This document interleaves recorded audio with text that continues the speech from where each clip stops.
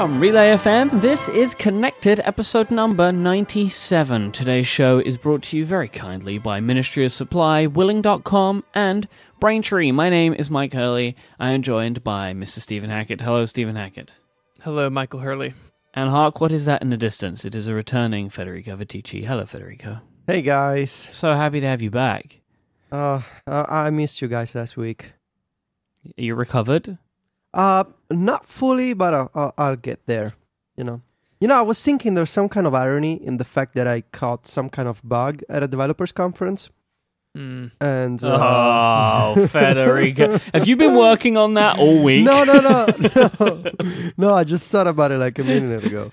It's like on Monday of last week. I have a great idea. No, I'll get better eventually, I think. I just want to get back to work. But I missed you guys, and you did a good job last week. So it's good to be back. Yeah. I know something that will have helped your sick. While you've been sick, you've had something to do. Mm-hmm. You've had the ability to play with the iPad 9.7. Not much, Pro. actually. No? Not much. I mean, I did. I'm using it. It's just for last week. I basically didn't touch my devices for like 3 days. I was in bed and I didn't want to see Twitter. I didn't want to see Slack. So I've been using it for really just the past couple of days actually, and so for do I have to say that you were right again? I mean, you don't have to say it. I don't. But have like, to? Okay. I think it would be the right thing to do. You know. You think it would. Okay, Yeah. so you were right. Thank you. Michael, you want to say it like in full? Hashtag Mike was right. Thank you. That's perfect. Is that what you want to hear? Yes, Okay. that's what I want to hear. Fine. So, wow. So I'm not gonna hear the end of this. I know. Anyway, you were right when you said that I need a second device to, especially during the summer for the iOS 10 beta. So this is what I'm doing. I put the iOS 10 beta 1 on the smaller iPad Pro, and I'm keeping iOS 9, and at least for the next few betas until beta 3 or 4, on my. I'm keeping iOS 9 on the big iPad Pro, which is where I get my writing done, because I just want to have a stable environment. Yep. So the iPad Pro, the small one, 2 points that immediately caught my attention. The True Tone display, you really don't get it until you use it for a few hours. And it's so... like the best way that I can describe it is it's like night shift for the day. Yeah. And by that I mean it makes the looking experience, the looking at the screen, the entire experience, it makes it better, more comfortable. And when you switch back even to the iPhone, not just to the big iPad Pro, but even to another non-True Tone display device, it looks worse. It looks blue, and it looks like I don't know, it just looks less comfortable than the True Tone display. So it's definitely one of the technologies that I would like to see coming to every Apple device. Yep. It is like Retina in that way. Like I want it on all of my devices now. Yes. And the second aspect, I would say, is after the big iPad Pro, you kind of forget how light and comfortable and just manageable it is, the 9.7 iPad. Another point, on the other hand, that I really remain convinced of is I don't want to get my writing done on the small iPad Pro, because the multitasking experience, the split view, Yep. there's really no contest between the big iPad Pro and this one. I mean, it's perfect for Twitter, reading, catching up on Slack. I find it as like a convenience as opposed to Yes. a way to do serious work, and that's Yeah. where I see the two iPads as being different a lot of the time. Yeah, and I mean, I could get my writing done. It's just I know what split view, what the system keyboard can be on the big iPad Pro, and I don't want to switch back. And I was thinking about this even when we were in San Francisco, about the fact that a lot of people, including me and you, we used to have the desktop computer and the portable computer. We used to have iMacs and MacBooks, and now we were ending up with this big iPad Pro and the small iPad Pro. And in a way, it's sort of like the same idea, which is you have the big device for work and the small device for everything else, like a portable device that you can carry around all the time. But there is a difference between the old age, I would say, and the new era, which is even the big computer, so even the big iPad Pro, I can carry it around with me all the time. And it's got cellular, and it's got, this beautiful display. So I would say that even if the basic idea is the same, which is you have two computers, one is big, the other is small, I think we're getting better in terms of portability and having a computer that's always with you. Because in the old era, I couldn't bring the iMac with me. No, it's closer to having like a 15 or 17 inch MacBook Pro and a MacBook Air, but that kind of description doesn't effectively make the point that I'm trying to make. So that's why I've used like iMac and laptop, even though I'm kind of bending it a little bit in there, but it's to make the point rather than to talk about like the actual logistics of carrying something like this around. Exactly. Yeah. So I'm very satisfied so far. And that's all I ever want, really. I know. The gold and red smart cover combo looks fantastic. It got Sylvia's own seal of approval. Oh. Yeah, lucky boy. So I came back. So I didn't tell her nothing about the fact that I bought an iPad while I was in San Francisco. No, I've been meaning to ask you how this went down. So I knew she wouldn't understand on the phone, so I kept it a secret, and I even waited until we were back home, just me and her, not even in the car. So when I was unpacking, I was like, oh, by the way, I bought you a pen, I bought you a T-shirt, a bunch moves. of stickers, and then the very last item, I was like, oh, by the way, I bought an iPad Pro. So the immediate reaction was, why are you wasting our money? Mm-hmm. Which I was expecting. Then I explained my reasoning, and I was like, by the end of this process, when I'm done with the beta, you can also use this device. It's not going to be just mine. You can also use it with a pencil, you can draw, you can do whatever you want. So she was like, okay, I like this. I like the idea. I like the color, the combination of the gold and the red smart cover. I like it. So she's happy with it because she knows eventually she's going to be able to use it as well. And in fact, she's thinking about actually getting a red iPhone case because she likes the red smart cover so much. So, phew. All's well that ends well, I guess. I wanted to go back for a second to the multiple like computer analogy, and I agree with you, Mike. I think it is a little bit closer to like having a 15-inch MacBook Pro and like the MacBook. But what I do find interesting is the idea that you really prefer doing like some work on one and some work on the other. And I mean, going to the desktop and notebook idea for a long time, I think people would look at a desktop like an iMac or a Mac Pro, or go further back to like a Power Mac, and like that's the work machine. Like if you're a designer, that's where you're designing, or that's where you're producing music or editing video, and you have like a laptop to go to meetings and like do email at home and do like non-heavy lifting type tasks. And to hear like that carrying on into to how you guys are using your tablets, like I think it's a really natural evolution. I mean clearly there are people out there who think it's ridiculous, and I think that's silly because you guys are super productive, you own your own businesses, like not much you can complain about. But I don't know, I find that thread continuing today, and I think for a lot of people they're kind of a step behind you, where they're, hey, I have a MacBook or a MacBook Pro, and that's where I do my work, and then I have an iPad for like other stuff. And that's where I sit, right? I have a lot of work I could do on my tablet, but I choose to do it on the Mac still. But there are types of tasks that are just more comfortable on the iPad. So this whole idea of like having multiple machines for multiple things is not a new one, and I think that puts a lot of like credence into what you're saying. Yeah, I think so. It is, I will keep going back to this time and time again, that this is just the machine that I want to do my work on. And luckily or unluckily enough for me, there are multiple machines, right? But they offer me more choice than maybe two laptops, like in that way. Like I feel like that there's big differences because the software works different.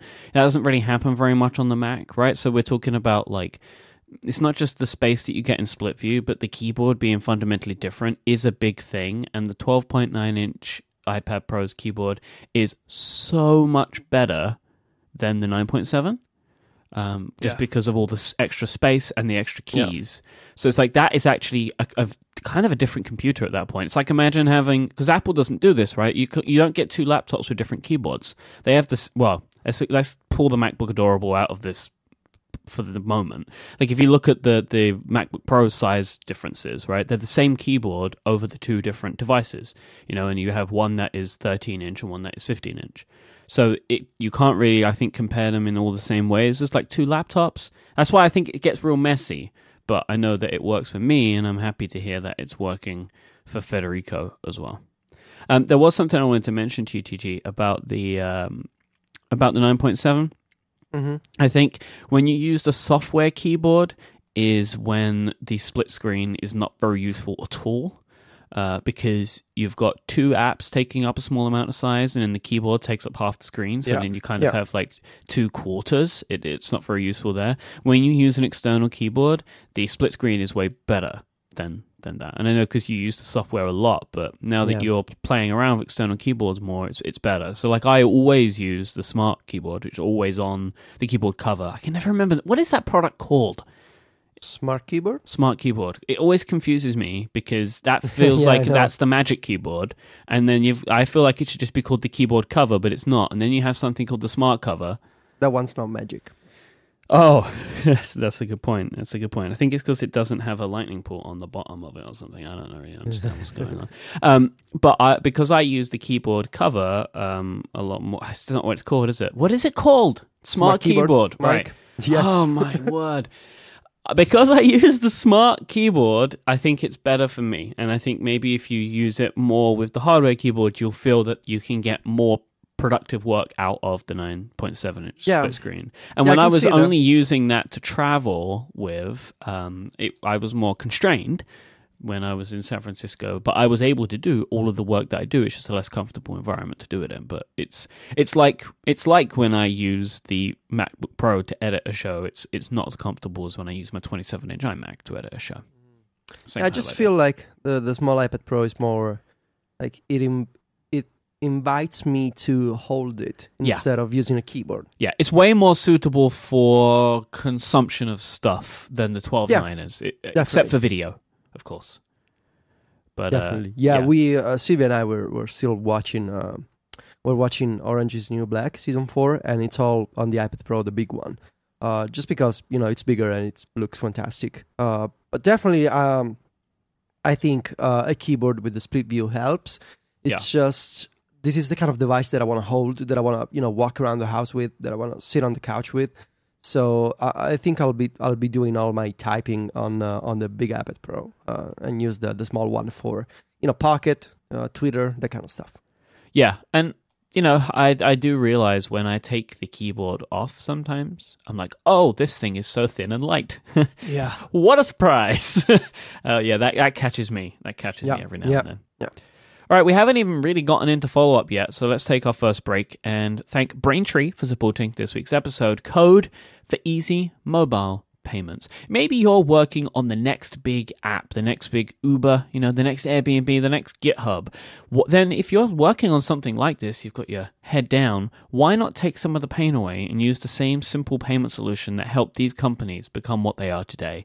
Braintree, that's who it is. They make mobile payments so fast, easy, and seamless, it's almost like magic. You can add it to your own app with just a few lines of code, and you're instantly ready to accept PayPal, Android Pay, PayPal, Venmo, credit cards, and even Bitcoin. And if some other way to pay comes along, Braintree will support that too. Imagine if you had to do that on your own from the ground up. That sounds like a ton of work. But with Braintree, just a couple of lines of code. Braintree's fast payouts and continuous support mean that you'll be always ready, whether you're looking to earn your first dollar or your billionth. See fewer abandoned carts and more sales with Braintree's best-in-class mobile checkout experience. To check it out for yourself, go to BraintreePayments.com/connected. That's BraintreePayments.com/connected. You'll find out more, and if you sign up, you'll also be helping support this show. Thank you so much to Braintree for their support of Connected and Relay FM.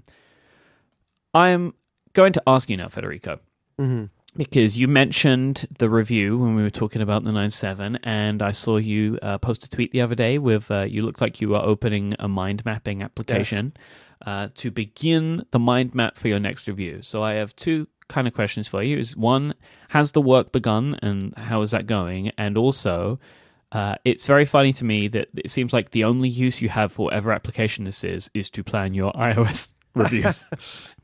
The second question is, I don't usually write articles that are this long. The problem is, I do find it useful to be able to outline this kind of huge stories in a mind map. And also... what application is that, by the way? That's MindNode, but I'll get to that in a moment. I also delete a lot of old mind maps. Before taking the screenshot, I just thought it was funny to keep it the iOS 9 mind map while taking the screenshot with the iOS 10 one. There were other mind maps, just a couple. Right. I had one for... I don't remember. It was a bunch of old articles, like the really long ones, but like two other mind maps. I don't use it often. I just use it when an article gets too long, when a story has too many different topics.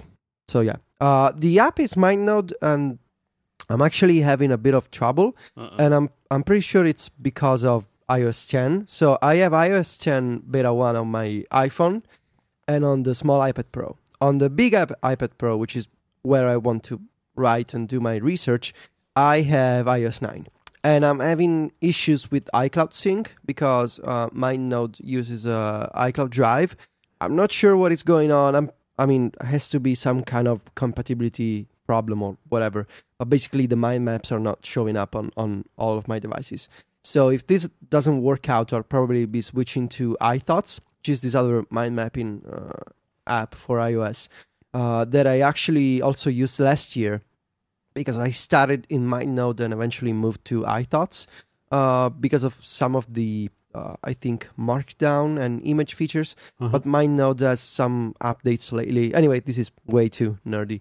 We might come back to this at some point. We'll come back to this. Anyway, if it's not MindNode, it'll be iThoughts, which uses Dropbox. So yeah, the work actually started when we were in San Francisco, Mike, because I went to the sessions. I was taking notes. So right now I'm at the stage where I've attended a few sessions that I really wanted to go to. I've watched some of the videos of sessions that I missed because we were busy doing our own, road trips and stuff. And so I have a few, by few I mean like 10 to 15 maybe, notes in the Apple Notes app. And these are all like unstructured notes and comments from me. Why do you keep separate notes? Is it on different topics? It's on different topics, and I have different notes for Siri, proactive stuff, subscriptions, for example. All these different features are in a different note. And I also have a master note where I keep my general thoughts, my high-level comments. And I have a list of minor features and changes that I also want to tackle at the end of the review.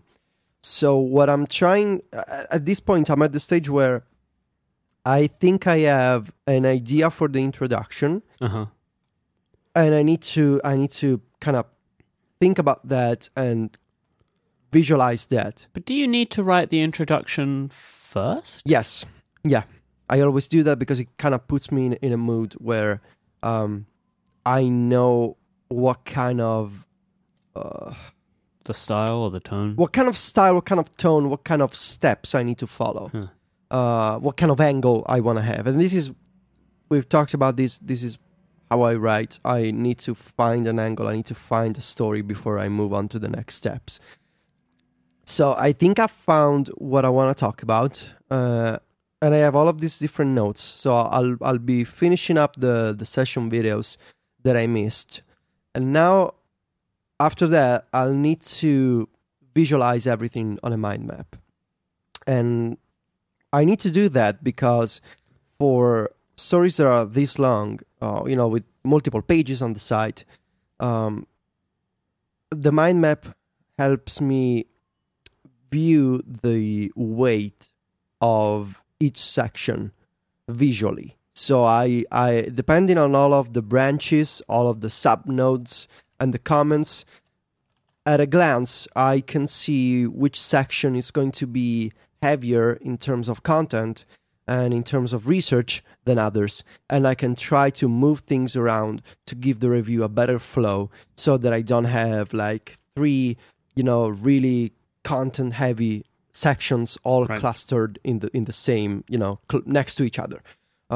If you look at the iOS 9 review last year, for example, there were shorter sections such as mail or share sheet, kind of in the middle, just to kind of break the flow and give the review a different rhythm so it could read better for people. But I'm sure that you would change. I assume that it goes through quite a lot of changes, the introduction. Oh, yeah. Right. It goes through many changes, and this is what I do during the summer when I write. If I think of a nice sentence or of a nice point, something that sounds nice and that I don't have in the review, either I make a note real quick, or I just put it in the mind map, give it a different color or like a sticker, or like I make it bold, whatever, just to indicate that I need to add that point. And as I go through each section, I collapse all of the different branches, so I know when a section is done.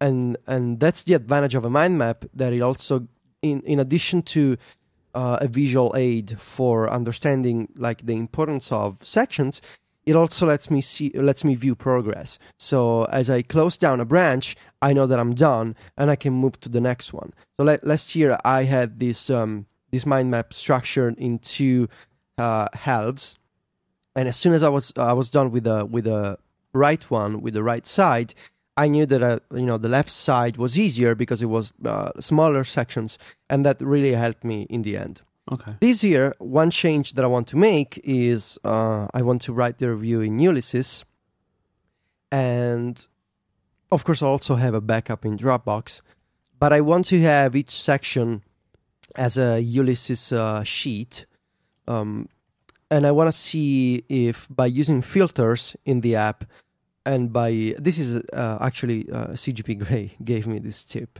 by using multiple sheets and then by sorting them by modification date, I can see which section needs work, so that the ones that I modified go to the bottom, and the ones that I haven't touched in a while float back to the top, so I can see where I need to get my writing done, which is a different sort of process. Usually I tend to write sequentially, so I go from the introduction to the very end. Maybe this year, because there's no big story like last year with iPad multitasking. It's essentially iOS 10 is a bunch of iPhone changes. So maybe this year not doing writing sequentially could be possible. There are some themes that need to be developed throughout the review from top to bottom, but some changes, I mean, I can write one section before the other one, and there's no problem for me. Right. So it's gonna be slightly different from last year, and I'm pretty confident that it's gonna be easier, especially because there's no huge feature like iPad multitasking, and a lot of work that went into the iOS 9 review last year can be used this year, so I don't need to repeat myself for like split view, what it means, that kind of stuff. That's already done. Thank you, Apple, for not doing any more iPad changes yet. That's an interesting stance from you now. I say you've changed, man. You've changed. Well, I mean, do I need to be upset? Well, I mean, now you have your own ulterior motives here, right? Because you don't want to have to write so much. the Federico Viticci of old would be looking at you now and being like, "Buddy, no iPad stuff." I'm upset. Yeah, I know. And another. You're a slave to the review, Federico. Yeah, at this point I am. Another point. Another point. Last year, if you remember, Mike, I don't want to say I wasted time, but let's say I invested a few weeks of my review time to work on these 2 stories for the website. One was about Safari View Controller. The other was about search, Spotlight search, proactive, that kind of stuff. Yep. And the idea was there were 2 important features that could be developed as standalone stories on the site. So I took the time off from the review. I used the research that I had, so my notes and my comments, for those 2 individual articles. That they went really well, but they took time off from my review time.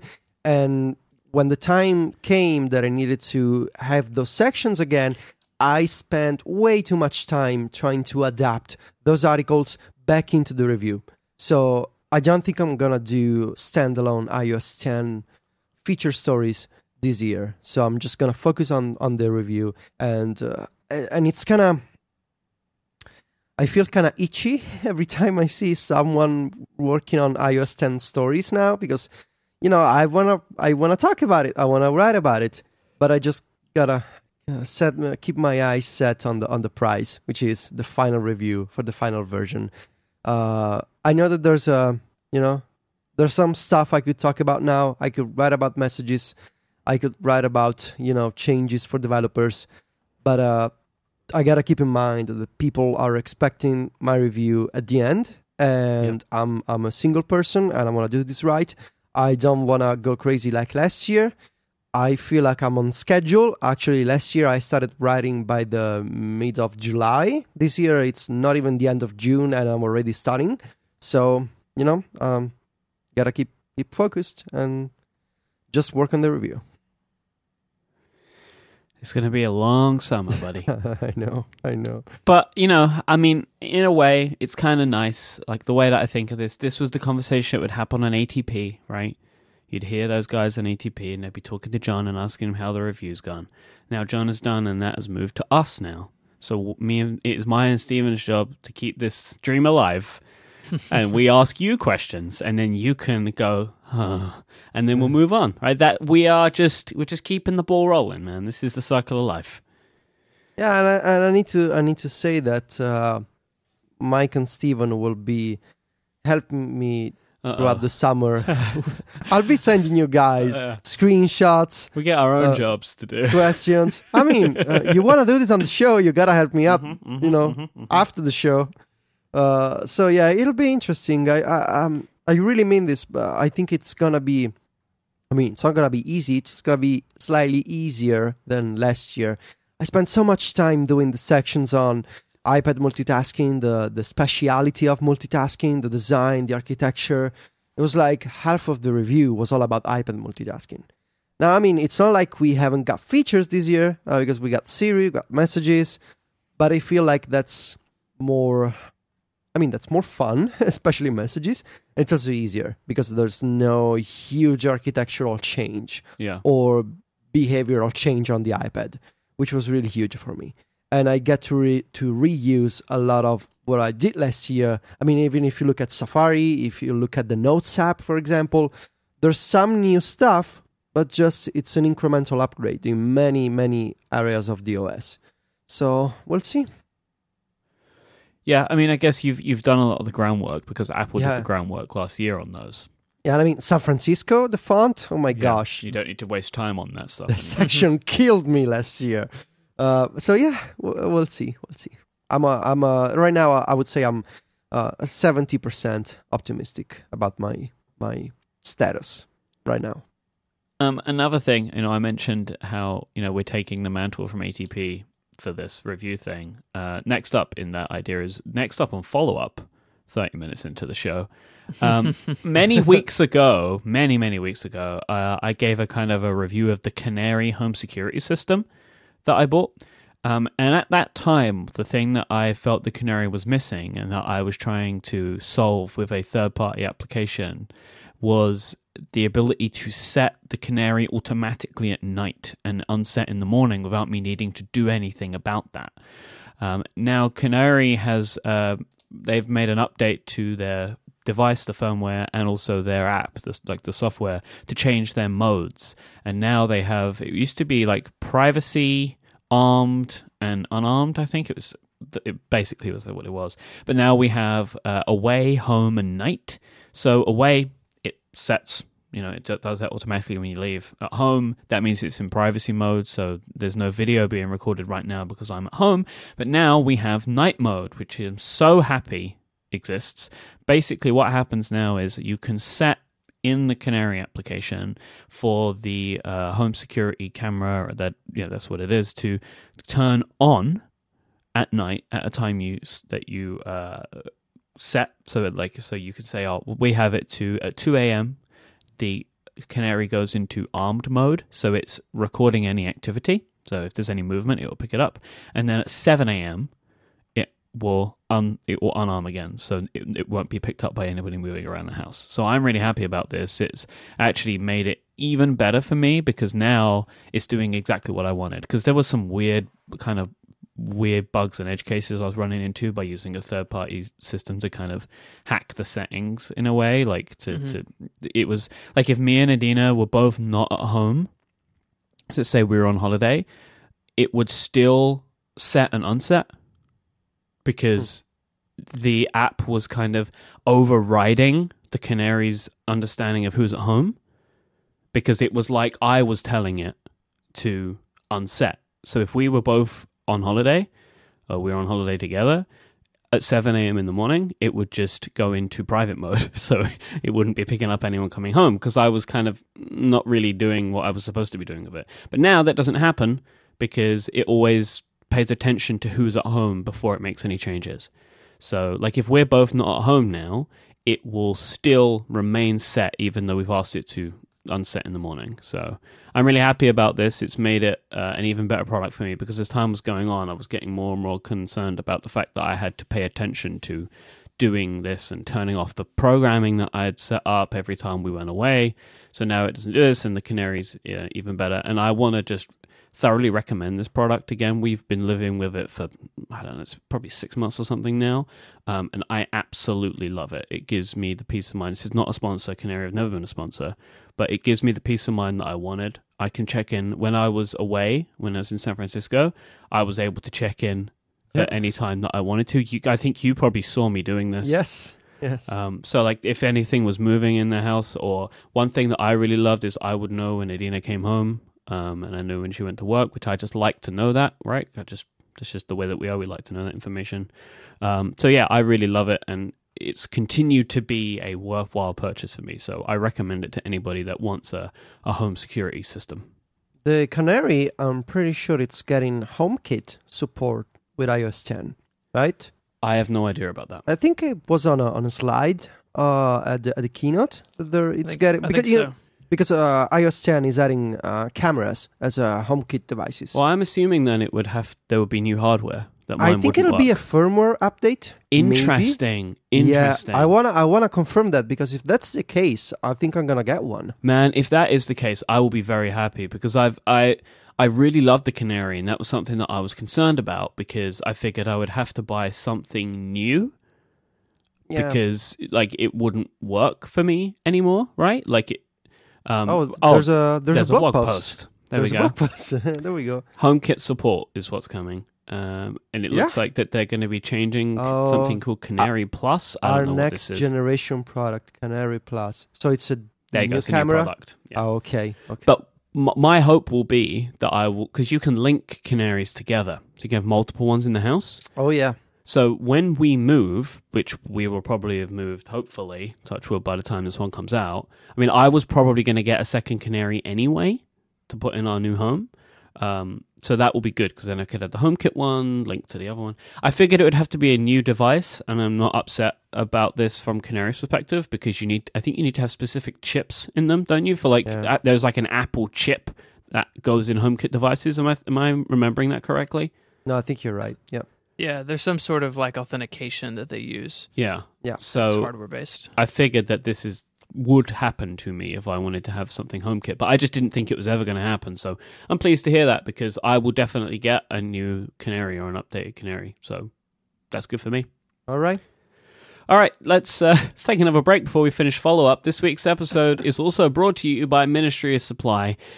Human sweat. It's actually warm in this room right now and I'm sweating, right? This is just a thing that people do, and it's really inconvenient when you are sweating. You're a big sweaty mess on the way to work in the morning, because then you've got to deal with that for the rest of the day. This used to happen to me every day. I know so many people that go through this, especially if you go to work on any kind of public transport system. So when it gets warm, it is uncomfortable. And our clothes, our work clothes, they don't help with this. They're not designed to help with this, right? They're just meant to be shirts and suits and ties and things like that. This is stuff that you're wearing all day, every day, and it's not made to be comfortable or stretchy. This is where Ministry of Supply comes in. They realized that maybe somebody should make clothes like this. So they combined the performance technology that we're used to in our gym clothes and athletic gear. They combined this with tailored design to make men's workwear that's actually comfortable and capable. This results in dress shirts and slacks that wick sweat, breathe, and stretch as you move. For example, they have something called the Apollo dress shirt. This is something that has NASA-invented fibers that regulate body temperature based on your surroundings. NASA made these fibers, and their Ministry of Supply were like, we're going to make a dress shirt out of those. So it's all machine washable as well. So no longer will you be a slave to the dry cleaners, and this stuff doesn't even need to be ironed. You can just hang it up. It's amazing. To find out more for yourself, which you should, because Ministry of Supply clothes are awesome, go to ministryofsupply.com/connected. And what's more, you'll get 15% off your first Ministry of Supply purchase by using the code CONNECTED. So go there, check out their shirts, check out their suits, maybe pick something up, and I know that you're going to be sold. Also, if you live in Boston, San Francisco, and coming soon Washington, D.C., you can go to one of the Ministry of Supply stores and just mention this show in store and you'll get 15% off. How awesome is that? Thank you so much to Ministry of Supply for their support of Connected and Relay FM. All right, so, Stephen, there's some bad news for you this week, I think. I'm so sorry.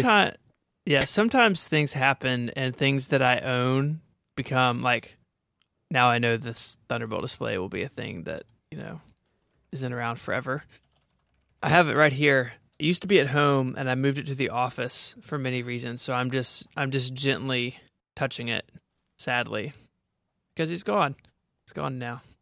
So I don't know what there's to say, right? So Thunderbolt display is 5 years old. Apple had a little press thing like the very end of the week saying we're no longer selling it. There are lots of third-party alternatives. A super strange thing to say.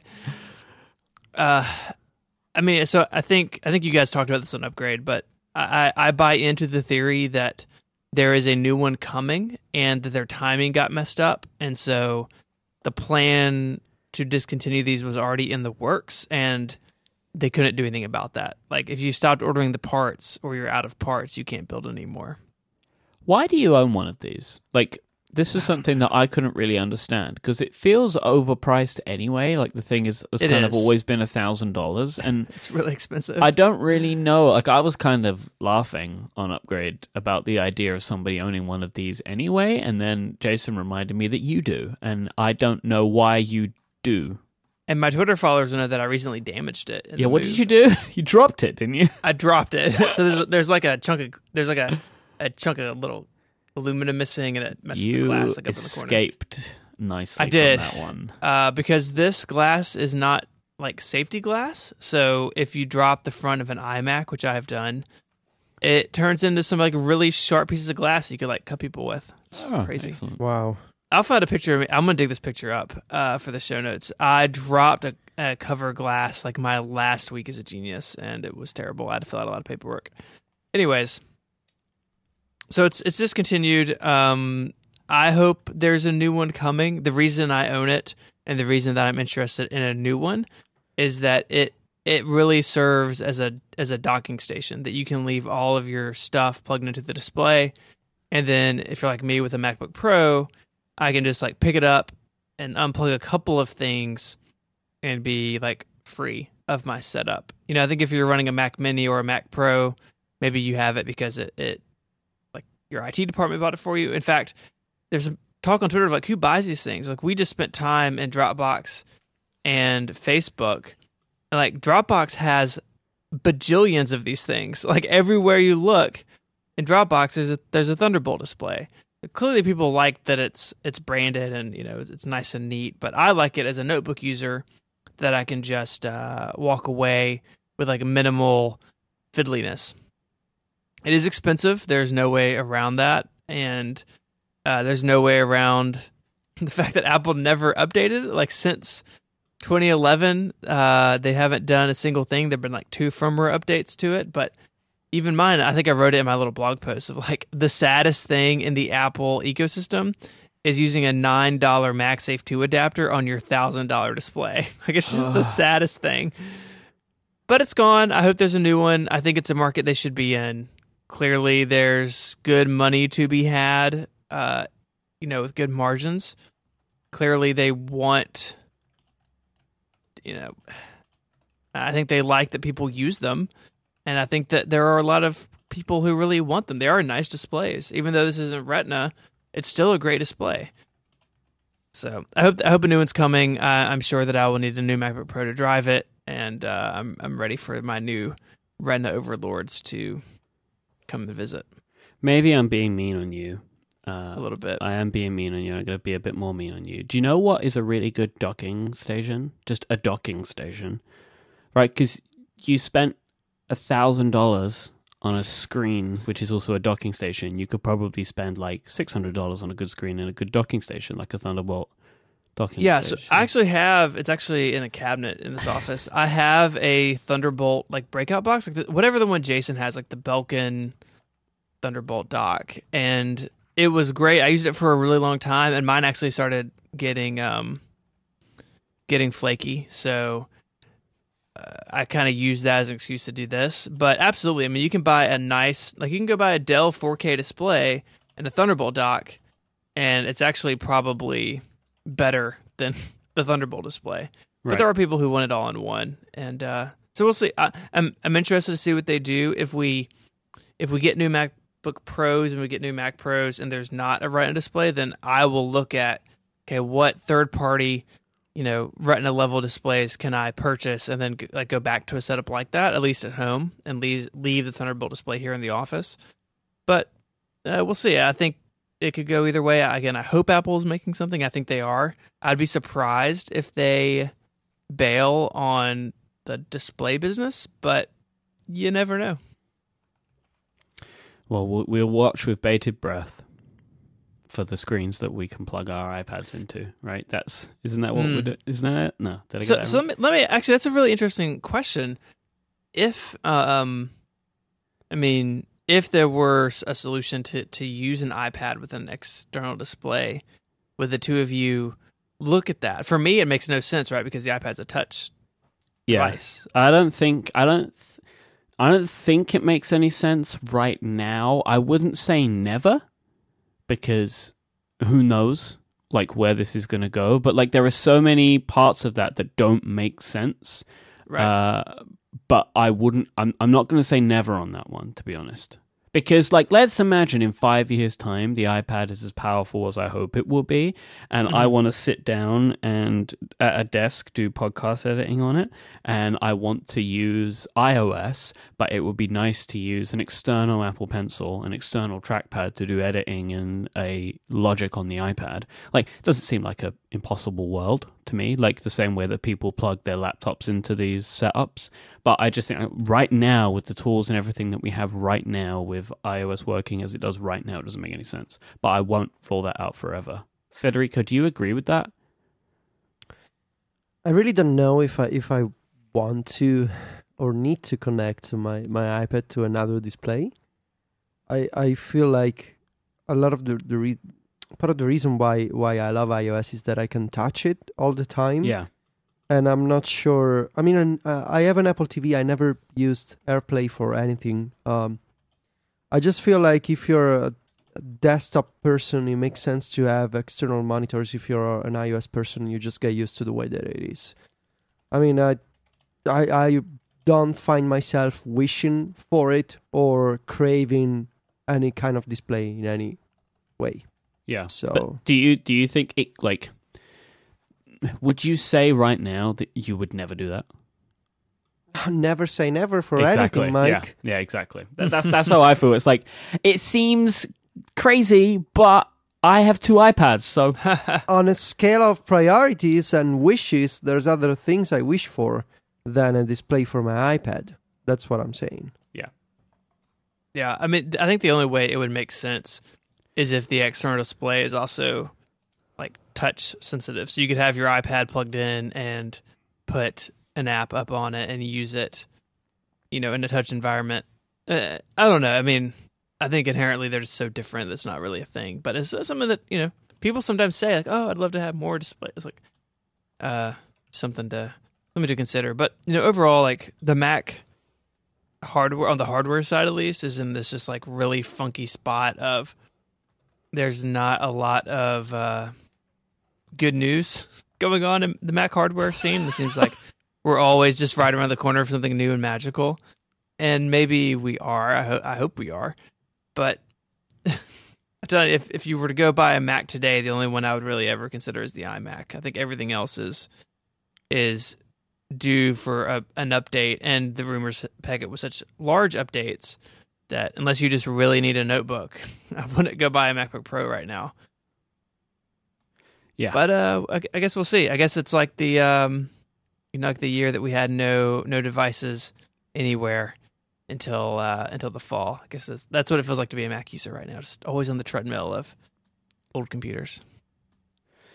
Federico, you mentioned betas, and I want to just touch base with you, I guess that's a phrase that I'm using now, about what you're feeling about the betas right now, because you mentioned that you'd put iOS on your phone. I don't know a lot of people that have done that, and you watch OS 3 as well, right? Yeah. So, okay, just flat out, up front, we are not advocating that you do this. The Connected podcast is not liable for any issues that you have. The things you gotta say, don't do it, File Radar. Yeah, I think what that's else? it. Yeah, Bounce the Dinos. Apple people care. All of the things you gotta say. Yeah. That said, that's said, Mike. I would say there's been worse betas in the past. It feels like it's the most stable beta 1. Not the most stable beta. The most stable beta 1 I tried on my phone. Yep.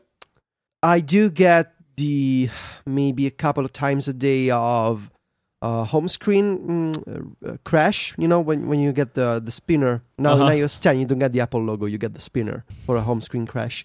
It's a big change.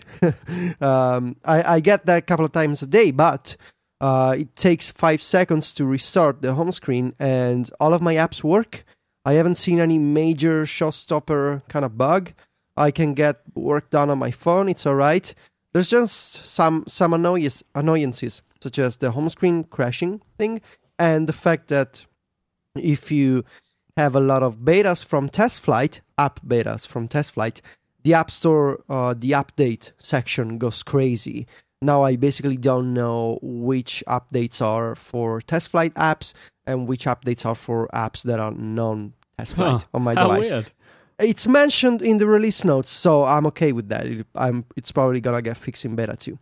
And overall, it's a very stable beta, and it's supposed to be a lot better based on what I heard last week. It's supposed to be a lot better even in beta 2. So I want to say solid job on the first beta of iOS 10. I wanted to ask you about the multilingual keyboard. All right. Because I can't imagine that there are really that many people that talk all right about this stuff that need... That's the English perspective, No.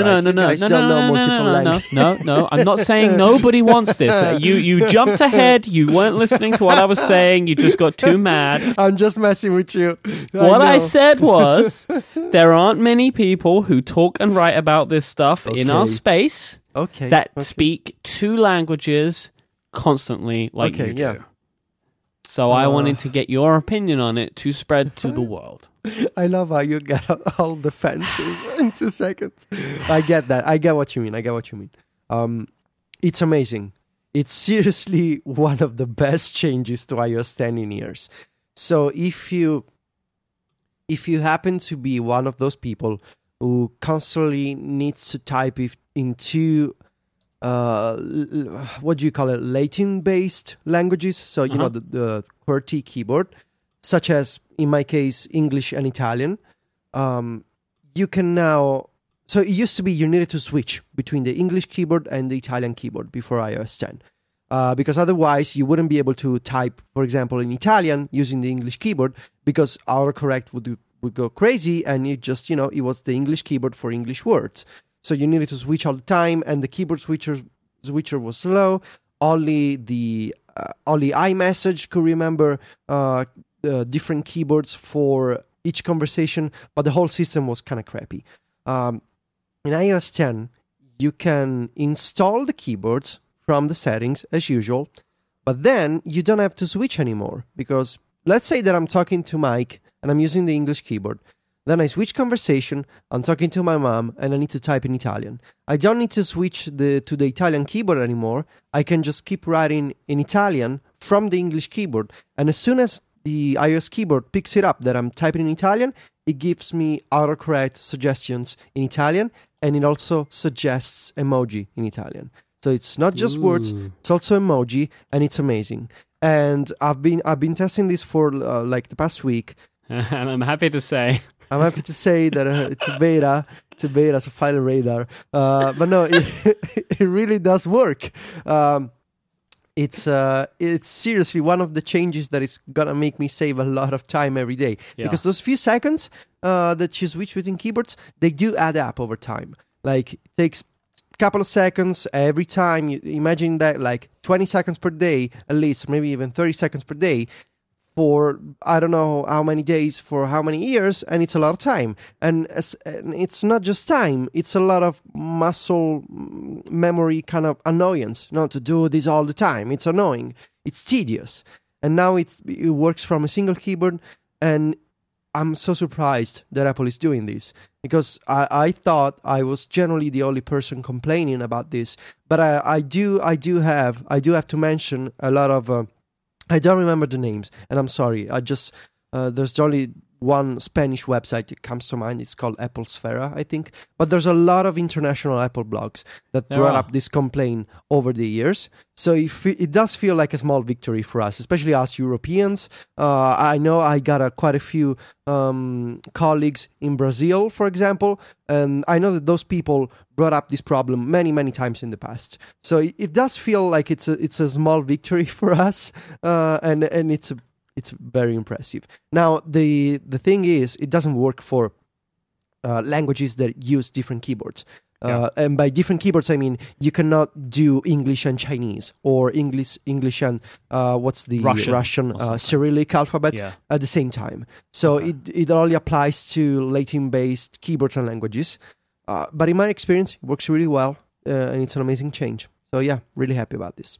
How are you feeling about watchOS 3? I'm very interested in speed.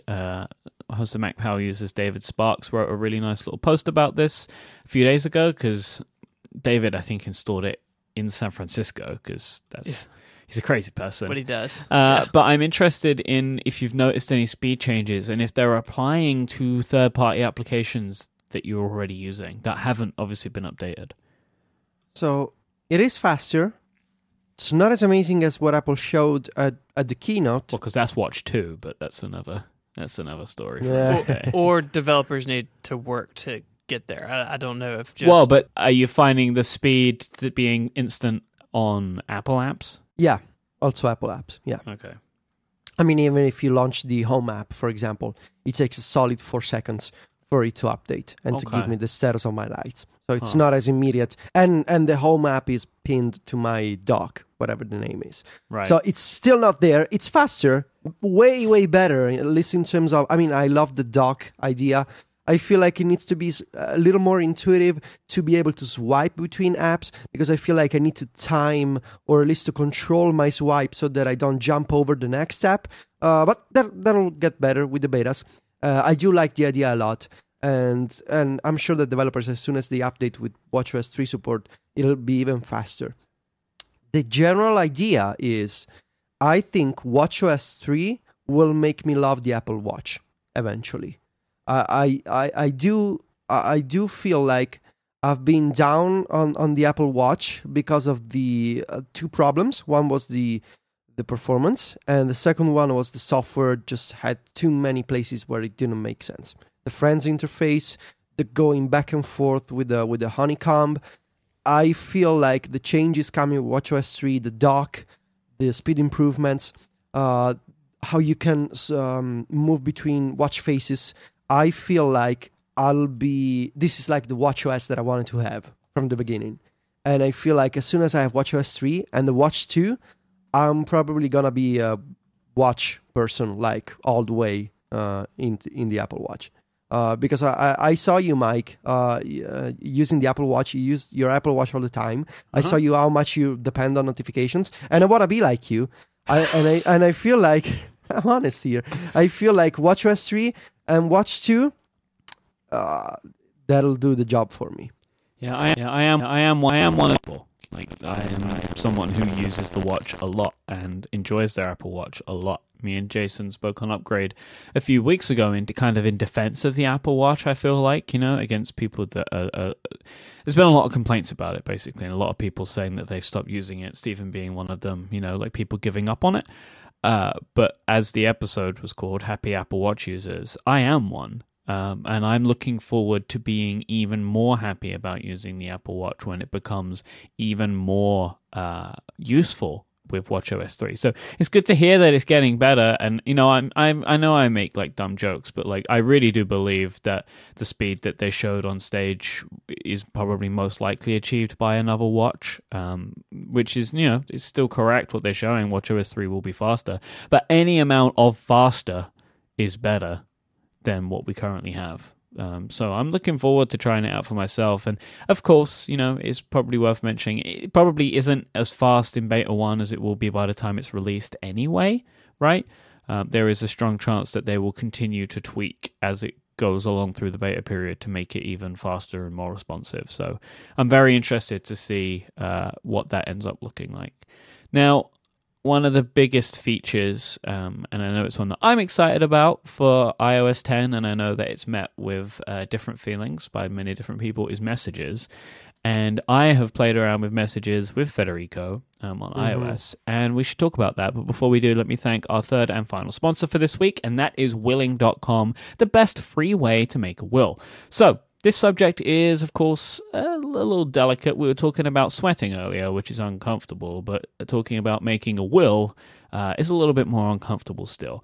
Nobody wants to have to think about the inevitable. Nobody wants to have to really consider planning it because they don't want to talk about it. But Willing.com makes it super simple and reduces the amount of time that you'll need to spend thinking about this. The average time to complete a will on Willing.com is 10 minutes, and this is why they have somebody signing up every 3 minutes. Their service is created by leading estate planning attorneys, and they make documents for all 50 states in the US that are tailored to your specific questions, and you can easily come back to them at any time to update your documents as well. All you need to do is enter your information on their site with their easy-to-use system. You'll then be able to instantly download and print your personalized documents and sign them to make everything official. Willing.com's basic will, which allows you to describe how you wish to leave your property, is completely free. They also offer other documents like living will, power of attorney, and trusts, which are all available at competitive prices. You'll be able to avoid probate with a deed or trust, and basically, if you own a home, you'll want to avoid probate, and Willing.com can help you with that. 90% of Willing.com's customers recommend them to a friend. Find out for yourself why and get a basic will for free by going to willing.com/connected. And if you need to name guardians or want to avoid probate, you can use the coupon code CONNECTED for a huge 50% off. And remember, you can go back anytime to update your documents, and there are no recurring fees. Thank you so much to Willing.com for their support of this show and Relay FM. So I put iOS 10 on my iPad Air 2, which is a device that has kind of just been sitting waiting for me to turn into something. I plan to, again, when I move into my own home, to mount that iPad in the kitchen somewhere. That is a plan that I have because I think it would be really nice to have a dedicated device for recipes and stuff. But until then, it's just been sitting there waiting for to be put to use, and it has been put to use as my iOS 10 device. And the only real thing that I've played around with, because it seems to be the only real thing that I can do right now with it, is to send crazy messages to Federico. Yeah, pretty and much. we have been. It is incredibly buggy, which is expected, I think, at this point. There are little UI bugs all over the place, but it does work, and I do really enjoy it. So we're talking about the effects that you can do to make the messages kind of explode. Federico sent me one message, which was basically playing like lasers and strobe lights with a little sound. And even though my iPad was in mute, the sound kept playing every time I opened my message thread, which was awesome. So like every time I opened my iPad, a rave would begin. And there was nothing I could do about that. So these are the kinds of bugs. But it is fun, right? I love the handwriting stuff that you can do. So you can draw little handwritten messages, which I will probably send all of my messages that way now with my Apple Pencil, right? Just draw a little handwritten one. The stickers are really good. So they have like the classic Mac stickers there. Something that I don't recall seeing in the keynote is there's GIFs. There's like a GIF app just like built into messages. Yeah. And you can search for GIFs and it will give you GIFs, and it has popular GIFs, and that all works really well. So I'm happy to see that, because that's much easier than opening an app to do it. And Digital Touch is there, and that's kind of cool. I like that you can take photos, right, and draw on the Digital Touches. You can send a heartbeat, which I'm not 100% sure is real in any way, because like I don't know where my iPad is getting my heartbeat from. But I think it's really good. I think it makes messages feel young and alive again. I showed some of the stuff to Adina, and she said it looks like Facebook Messenger, and I think that's the point. I think that's what they're attempting to do here, was to make Facebook Messenger, like an app like that. That is what they wanted to do. So I'm very excited about some of the things that I might be able to do with this down the line. All of the sticker packs, I'm looking forward to those. And also some of the apps that people might be making, like the little game apps, or being a way to send people money in messages and stuff like that. Yeah. I'm excited about this. And now, Federico, I don't know if you've tested it with anyone other than me, but what are your feelings? Do you kind of agree with me? I think Messages is the blockbuster announcement from WWDC. Yep. And at least I was spending time with developers at the conference, and I don't want to say that no one was excited, because I have been talking to developers who are coming up with some great ideas, and I think it's going to be super fun for two reasons. One, to see what developers come up with, and two, to see what App Review rejects this fall. But we'll talk about this in the future. But I didn't get the idea that the WWDC crowd was the right one for this kind of announcement. But I think Messages will be super popular, and I think it's obviously inspired by Facebook Messenger in terms of like the big emoji, the GIFs, and the app platform, the whole idea of a Messages app store. It's also inspired by what others have been doing. If you look at WeChat or Line, for example, I think it makes Messages is super fresh. It's gonna be fun to personalize conversations in a bunch of different ways, thanks to apps, stickers and that kind of stuff. There'll be a lot of money flowing in the iMessage App Store, especially because it's super easy for developers to come up with a sticker pack. I want to see how Apple will tackle the possible copyright infringement problems, just because it's so easy to come up with the sticker pack. I mean, it's just a bunch of images. You drop them in a folder, you run Xcode, and you got yourself a sticker pack to sell on the App Store. I've been thinking about this. I think that they just made the decision to just let it fly and deal with it on a case-by-case basis. It's like there's nothing you can do. Like if you catch it in review, stop it. If it goes out and then you wait for somebody to complain and then you pull it down. Like I feel like you either do this or you don't do it. If you do it, this is definitely going to happen. So you just need to accept that. I think that's kind of the process that you go through in coming up with this decision the way that they have. Yeah. But I feel like even if you set aside the fun aspect of stickers and like little gaming apps, even from a productivity perspective, I feel like we're going to see like utilities on the iMessage App Store, like stuff for sharing documents or calendar events or images, media, files. I feel like it's really up to the developer's imagination at this point, and it's going to be this fun place, kind of like Facebook Messengers, But even for like stuff like, if you look at what developers were doing with keyboards in terms of utilities and productivity, imagine that in a much better native way in iMessage. I don't feel like it's going to move people away from Slack, of course, but for one-on-one conversations or even smaller groups of people that don't want to sign up for Slack, I feel like it's going to be possible to save time when sharing stuff on iMessage that isn't necessarily, Kim Kardashian stickers or big emoji. Uh-huh. I'm really curious, and I'm getting already a few emails from developers who are making I don't want to say non-fun, because they're more of a utility-based apps for iMessage. I think it's going to be really interesting to see what they come up with. I wonder how these apps just being on iOS will affect that, where a lot of people still want their productivity stuff on the Mac. And we spoke a little bit about it last week, that these apps are not coming to the Mac to a degree. Some of it you'll see in like read-only, but it's even, I think, dependent on exactly what the app is doing. And a big reason... I think that's so sad.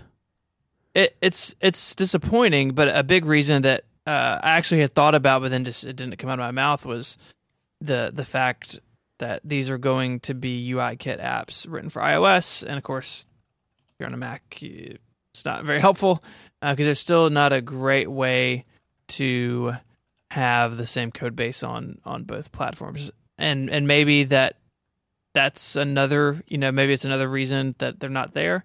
But I really want to see Messages be a platform that you can use on either type of device. Yeah. And I think even extending it to the web at some point, right? Like Facebook Messenger is sort of web first and they have mobile clients.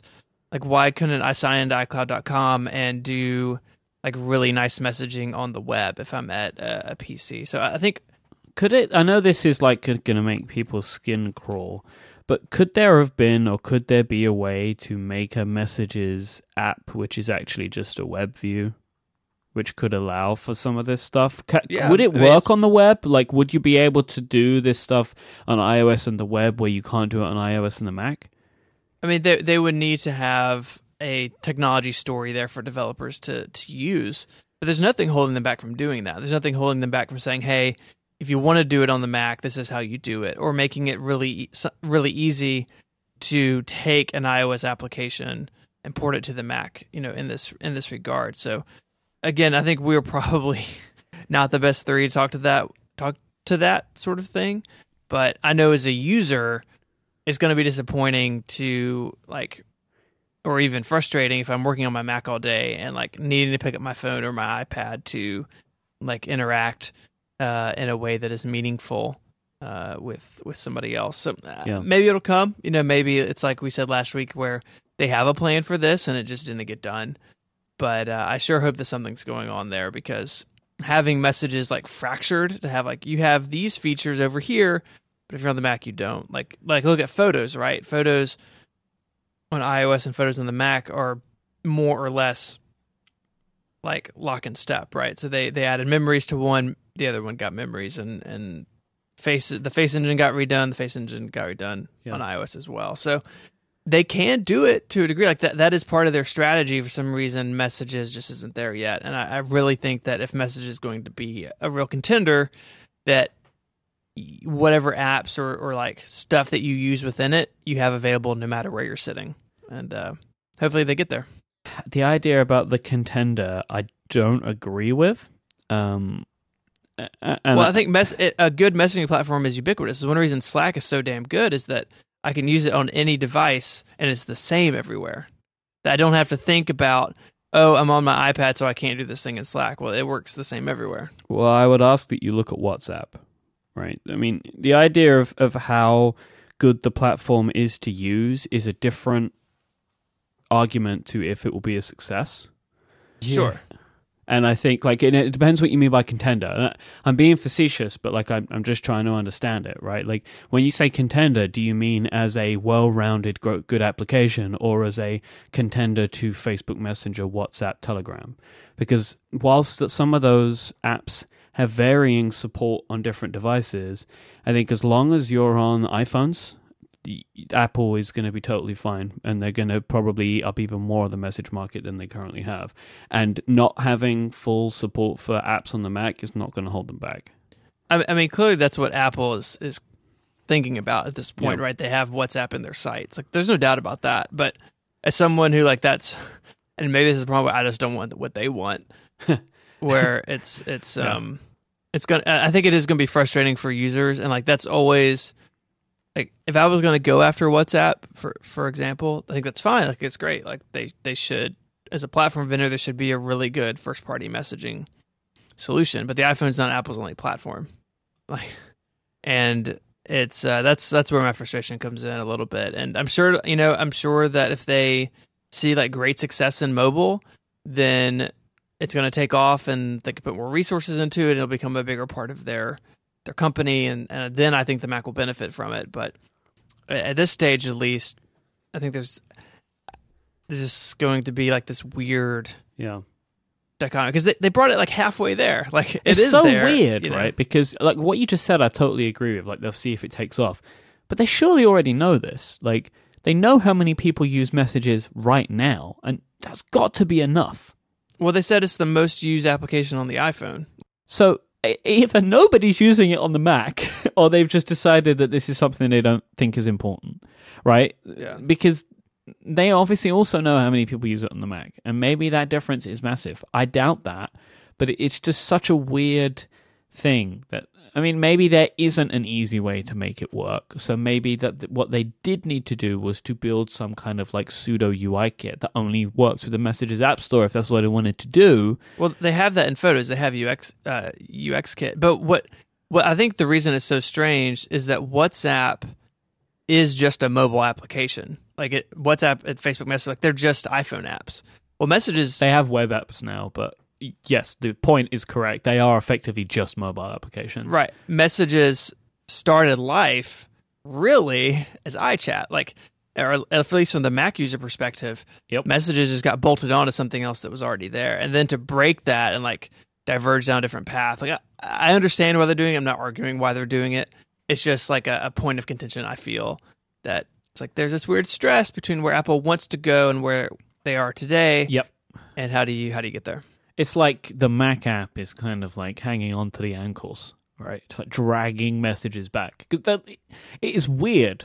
It's weird. It's because it's weird that you have any support, right? You put some in, but it's not really good enough. But that support is really why I moved everything to iMessage. Before, SMS was useful, but if you were at work all day, and a lot of people, we're lucky, right? A lot of people can't use their phones at work. Or there are rules against active rules against it if you're sitting at a desk somewhere, someplace secure. But if it's on the Mac, maybe it's fine. And so for me, I think one reason I have used iMessages and don't sign into AIM anymore is because it's just at the computer. And when I pick up my iPhone or tablet, it's there. And that's just going to be a strange experience. And maybe it's not as big of a deal as I think it is. This part of my thought process says, it's going to be really cool that all these apps are there, and we're going to play with them for a while, and then we're just all going to use stickers. And we're not going to be doing productivity. We're not going to be building virtual ice cream cones together, even though I want to do that with the two of you guys very badly. Oh, we can do it in real life if you want to. Yeah, I just want to posit one productivity thing. An app that can schedule calendar events. Yeah. Be awesome. Oh, yeah. I'm thinking about that stuff. Calendar events, sharing tasks on something like Trello, for example, or sharing files. I'm pretty sure developers will come up with all kinds of crazy ideas, which is why I mentioned we'll have to see if App Review likes what it's going to happen, or if it will be a repeat of what happened with widgets and custom keyboards a couple of years ago. We'll see. I don't know. It's going to be fun. Hopefully, Apple learned from their own mistakes and, it's not going to happen again. We'll see. We'll discover the truth in 3 months. The truth is out there. Truth is in the cloud. The truth. You just gotta keep waiting for the betas. File those radars, right? Always file the radars. It's always file the radars. That is. It really does matter to people at Apple and all the teams. They worked really hard on this. So file a radar. If you want to find our show notes for this week's episode, head on over to relay.fm/connected/97. Oh my word, 97. Uh-oh. I know. Are we prepared at all for episode 100? Don't think so. No. Nope, Not a not thing. at all. If you have any ideas, let us know. If you want to find Federico online, he is at Viticci, Viticci on Twitter. And he writes over at maxstories.net and is the host of Canvas and Remaster as well on Relay FM. 2 great shows that you should check out. Stephen is at ISMH on Twitter, and he is at 512pixels.net and also the host of Liftoff and Ungeniused as well. You should check those shows out. They're a lot of fun. I am at iMyke, IMYKE. I host too many shows to mention, but they are also on Relay.fm as well. You should, go check them out. There are lots of good shows on Relay FM. Thanks again to our sponsors this week, the great people over at Braintree, Willing.com, and Ministry of Supply. But most of all, thank you for listening. We'll be back next time. Until then, say goodbye, gentlemen. Arrivederci. Adios.